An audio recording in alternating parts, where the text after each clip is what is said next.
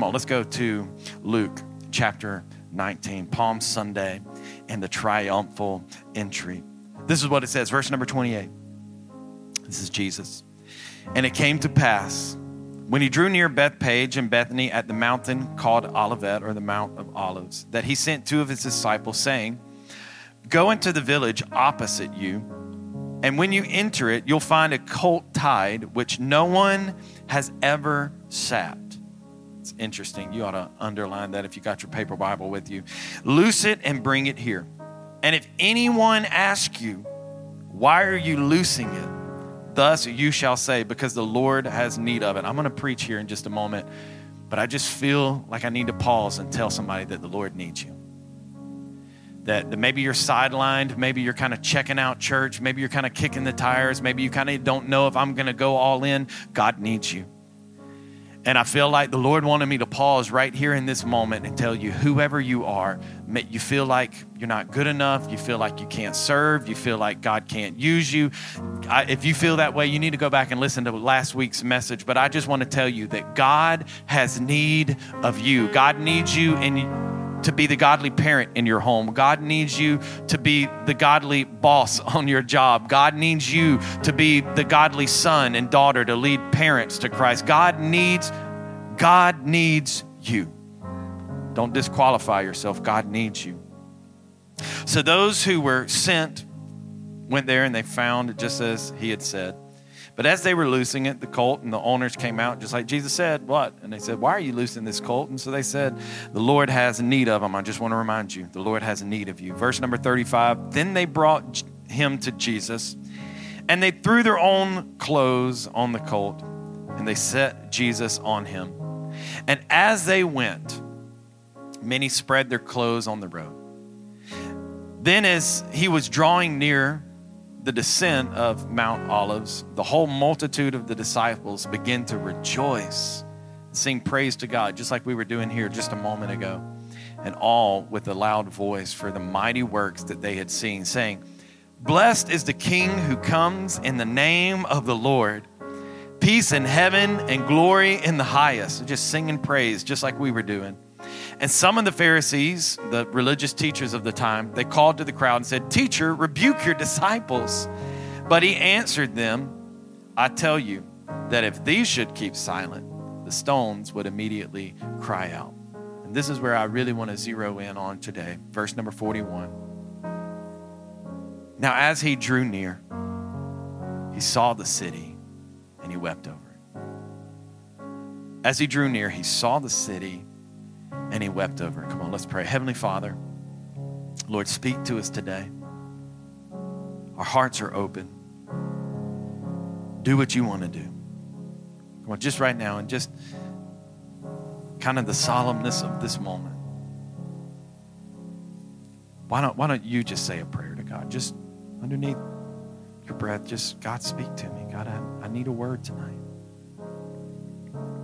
Let your Holy Spirit, the voice of many waters, the voice that can speak one thing to one person and a different thing to the person sitting right next to him. Let your Holy Spirit speak to us, God. We thank you. In Jesus' mighty name, come on, if you'll believe and receive that, why don't you say amen? Amen, amen, and amen. Hey, thank you so much. Thank you so much. We all give Gladson a big round of applause. Thank you so much, man. And our worship team, thank you so much to our worship team. We really do have truly incredible worship. And so I know I read a lot of scripture tonight, and I hope you hung with me through it all. But I think it's important on days like today, like a Palm Sunday, that we go back and we read these stories and we get these scriptures in our heart. And this day was really the start of what we call Holy Week now. And they weren't calling it that then because, the disciples, the crowd, they were really even unaware of the events that would unfold in the days to come. But the person who did know the events in the day to come was Jesus. And so Jesus is coming into the city, as Shannon alluded to earlier. Jesus was coming into the city knowing what would unfold in the days to come. Here he was with his disciples, and they're singing praises. And you have to think that Judas is among those disciples that is singing these praises. That, out of one side of his mouth, he's singing praise, and out of the other side of his mouth, he's making a deal to sell out Jesus. And he's riding into the city on this donkey, and he's listening to the praises of the crowd. And the crowd is praising and singing praises. Why? Because they've seen Jesus go through the city and heal people. They've seen Jesus go through the city and open blinded eyes. And they've seen people that were demon possessed be free. People that had been bound their entire lives under oppression, released by the power of the Messiah that came to the earth, of God who stepped out of heaven and wrapped himself in flesh. And 33 years are now coming all to this climax as Jesus is riding into Jerusalem on a donkey. And I want to take, and I'm going to preach, and I'm going to preach here in just a moment, but I want to teach a few things, because as we look at this story, you've got to understand that this story is it's wrapped in prophetic fulfillment.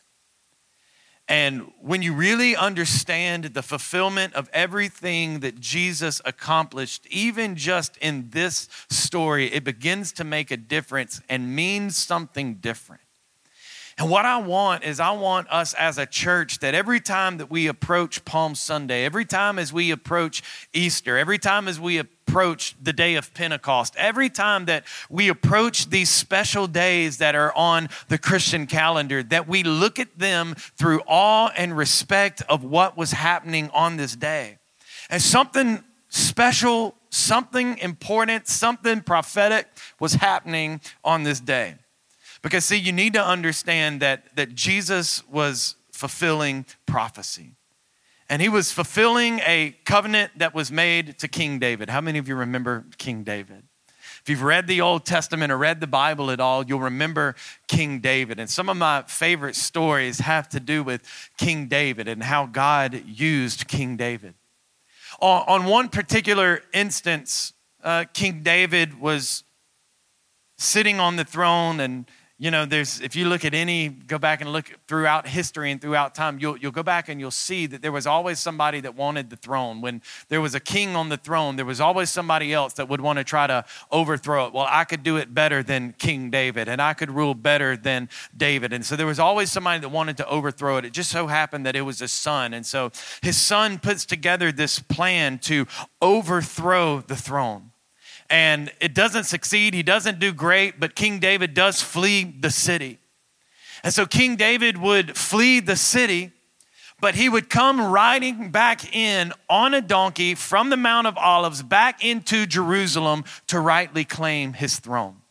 And what this is it's a fulfillment of the Davidic covenant that God made to David. And God came to David and said, look, I'm going to put a ruler on the throne that will rule forever. And I'm sure in David's natural mind, he thought, my offspring will reign forever and ever. He probably thought like it would be the Queen of England, like they just keep passing this thing down and you have to be of the right blood and all of this kind of stuff. And if you go back and you read Matthew, you can trace the lineage all the way back to David, and it comes all the way to Jesus. And so Jesus coming riding in on a donkey was the fulfillment of the Davidic covenant that said there will be an offspring that will come from David, because Jesus did come from that line of David. And now here he comes riding the same path that David would ride into the city of Jerusalem, fulfilling that prophecy. Because see, it wasn't only David that would come riding in on a donkey to reclaim his throne, but after David passed away, his son Solomon would also come riding in on a donkey. Here's the interesting thing about the donkey is that both of these kings, you would think, they're kings. Why are they, a donkey is not something majestic, right? When you think about a donkey, you don't think about a donkey being this majestic thing. You think about it being like probably like a petting zoo animal. You're like, it's just this, it's nothing great. And you would think, why wouldn't these kings come riding in on a horse? Because there was significance in him coming in riding on this donkey, and all of the kings, both King David and King Solomon, now King Jesus, coming riding in on a donkey, because it signified that they were coming in peace. If they would come riding in on a horse, it means that they would come riding in ready to make war. But Jesus didn't come riding in on a horse because he didn't come in judgment. He didn't come to make war, but he came in peace, and he came in with compassion. So he comes riding in from the Mount of Olives into the city of Jerusalem in peace and with a heart of compassion. And I love that the Bible says that the crowds are singing praises, and they're singing out, Hosanna in the highest. And they have their palm branches, and they're waving their palm branches, and they're taking those branches and they're laying them down before Jesus, and they're taking their coats and they're taking their cloaks and they're laying them down before Jesus, and they're worshiping the Savior. They're worshiping the Messiah. They're worshiping the King who has come in from the line of David, that will take the throne, that will reign forever. And it wouldn't be in this physical world, but Jesus is now reigning and will reign forever. He comes in riding in peace. But verse 41 says, now as he drew near, he saw the city and he wept over it. And Jesus saw the city, and he knew that the same crowd that sang his praises on Sunday would crucify him on Friday. That the same crowd that was lifting up the palm branches and lifting up their hands and saying Hosanna in the highest on Sunday was the same crowd that would stand as he would carry the cross up the hill and yell, crucify him.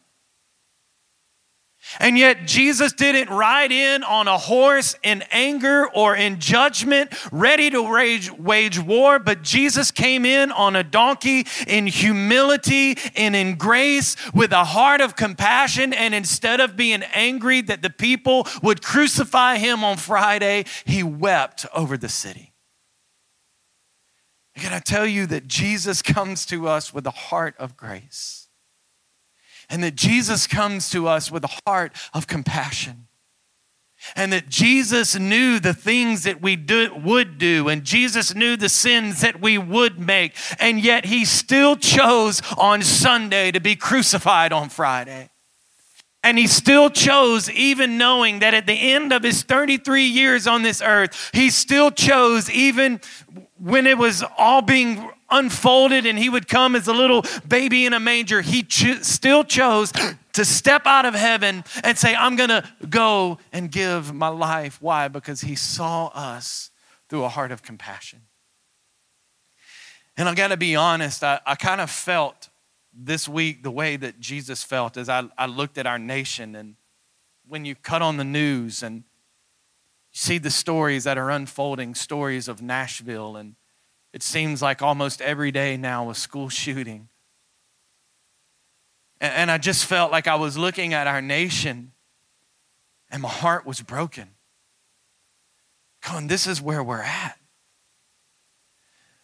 You can't look at the things that are unfolding and happening before us, and the violence and just the anger and the outrages that are happening, and tell me that evil and sin is not real.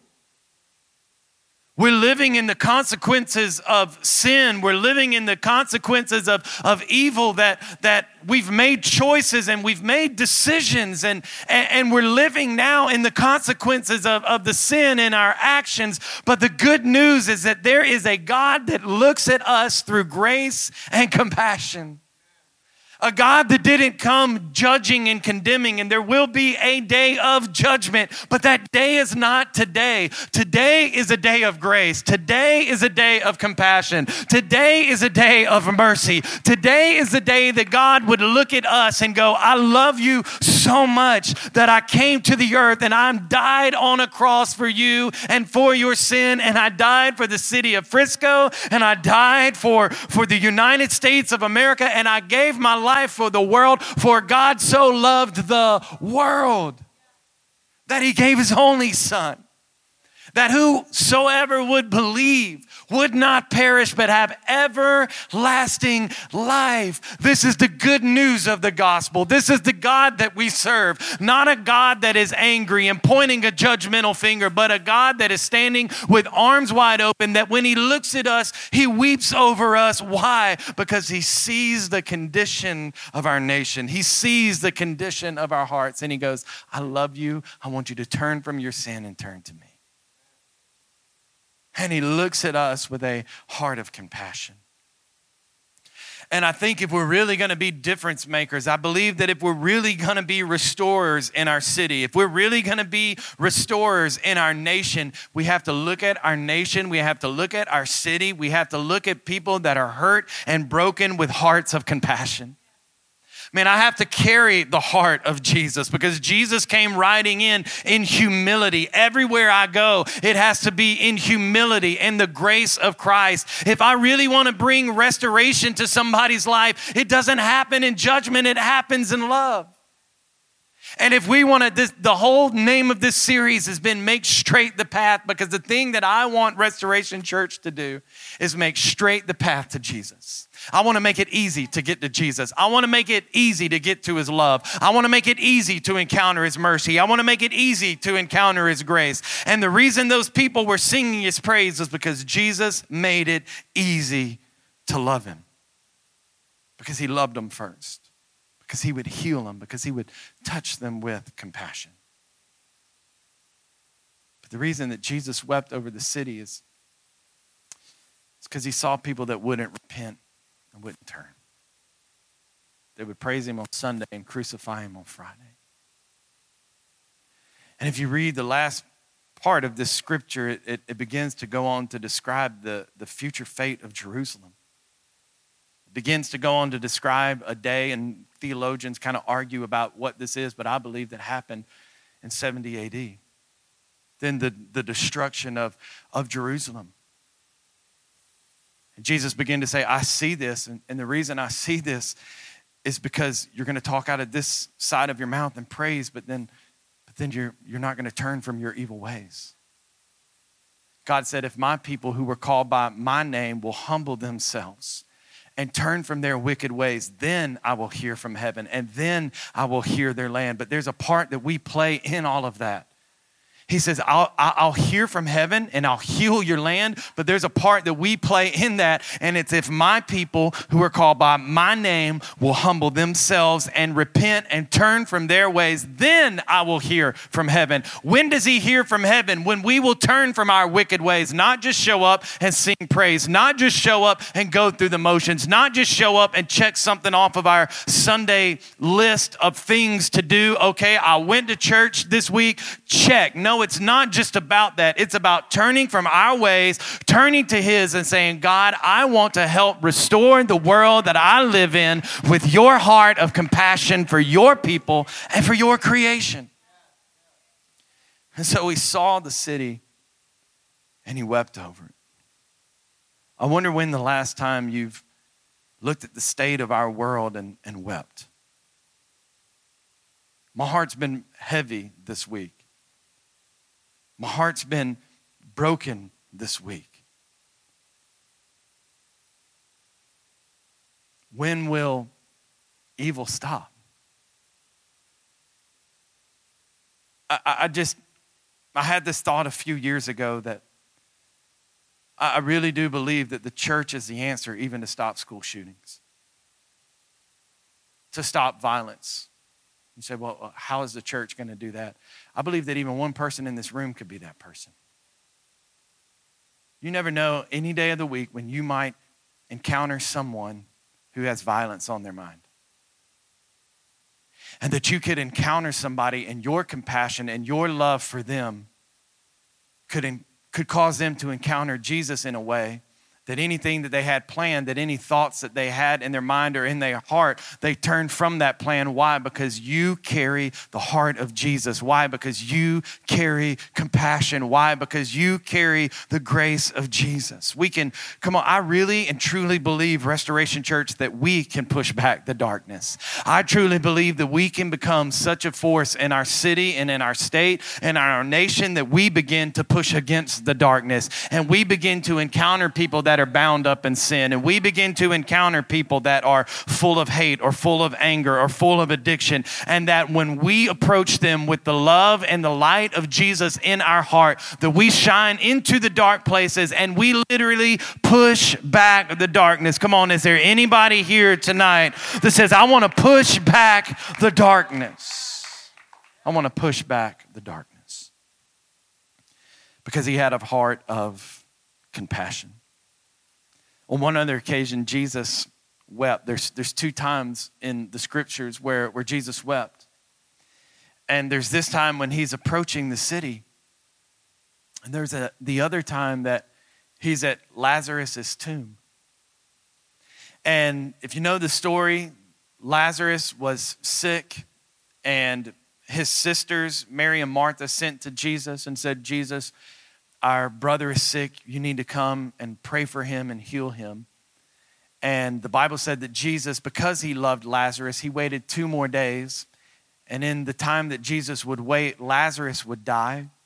They would take Lazarus and they would put him in the tomb. And when Jesus actually arrived, Lazarus was dead and he was in the tomb. And Mary and Martha ran to Jesus, and one of them fell at his feet and said, Lord, if you had only been here, my brother would not have died. And so Jesus says, take me to the place where Lazarus is buried. And so they take Jesus and they take him to the tomb. And there's mourners all around. And these mourners are weeping and they're wailing. And the Bible says, in the shortest verse in the Bible, Jesus wept. And if you look at the context of the story, I don't believe that Jesus wept because his friend died. Because if he wept because his friend died, then he wouldn't have brought him out of the grave 2-3 verses later. He didn't weep because he's like, oh man, Lazarus is dead. He looked around and he saw unbelief. And the Bible actually says that he looked around and he saw unbelief. And they had Jesus right there in the midst. And Jesus knelt for a moment and it broke his heart because there was unbelief. Because they didn't have faith. I'm telling you, Jesus is wanting a church that is full of faith. Jesus is wanting a church that will believe that he can do everything that he said that he can do. He's looking for a church that is believing for revival in their city. And I believe that is this church. He's looking for a church, and he knelt and he wept at the grave because there was unbelief. What will happen if we clear the unbelief out of our churches? What will happen if we'll clear the unbelief out of our heart? I don't want Jesus to look at our church and weep and go, there's unbelief in the church. I want Jesus to look at our church and go, it's a church full of faith. It's a church that believes that I can do everything that I say that I can do. And I believe that if we will be that church, God will move in our city. But he always had a heart of compassion. He had a heart of compassion, but the tears were from 2 things. And I want the band to come back, and we're going to close with about 10 minutes of prayer here at the end. We're going to pray for Easter. We're going to pray for our city. We're going to pray for our nation. We're going to pray for those hurting in Nashville. But there were 2 things that broke his heart. Number 1, we just talked about it, the unbelief. Unbelief should break our heart. Unbelief, when we see unbelief, it should break our heart. It should shake us a little. Number 2 is this, sin. Sin should break our heart. When we see people bound and hurting in addiction, it should break our heart. When we see people bound and chained up to sin and addiction and secret lifestyles, and it should break our heart. We shouldn't judge. We shouldn't become angry at them. I hate the sin. I don't hate the sinner. And it should break my heart, and I should look at a heart of compassion, because Jesus didn't in that moment start striking people. He wept because his heart was full of compassion. But he continued just to ride through the city. And then even though he knew Judas was among the 12, he would still lean back and have dinner with Judas later at Passover, knowing that Judas would betray him, knowing that Judas was plotting behind his back. And even in those final moments when he would dismiss Judas at Passover, when he would dismiss Judas from dinner, he just said, look, go and do what you must. And then sin paid the ultimate price in Judas's life. It ended up costing him his life. And I believe that's what breaks the heart of God, is that the soul, the price that sin takes in our life. Because the Bible says it this way, that the wages of sin is death. What did Judas do? Judas sowed betrayal against Jesus. What did it end in? It ended in death. The city of Jerusalem would turn on Jesus and crucify him. And in the end, what did it lead to? It led to death. And there's these spiritual laws that it just applies, that there has to be death for sin. You're like, man, that seems crazy. Well, that seems a little harsh. But God created a system, both Old Testament and New Testament, that our sins could be paid for. And Jesus came on this day, watch this, when he came from the Mount of Olives into the city of Jerusalem, he entered through a gate that is known as the sheep gate. And in the Old Testament, there was a system set up to cover your sin, that they would take a spotless lamb and that they would sacrifice that spotless lamb, and it would cover the sins of the people.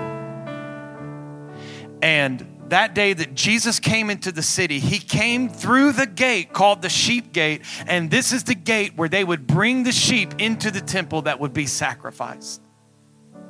And on that day, Jesus came through the gate where the sacrificial lambs would come, and he was signifying that I am the lamb that was slain before the foundations of the world. And behold, I take away the sins of the world.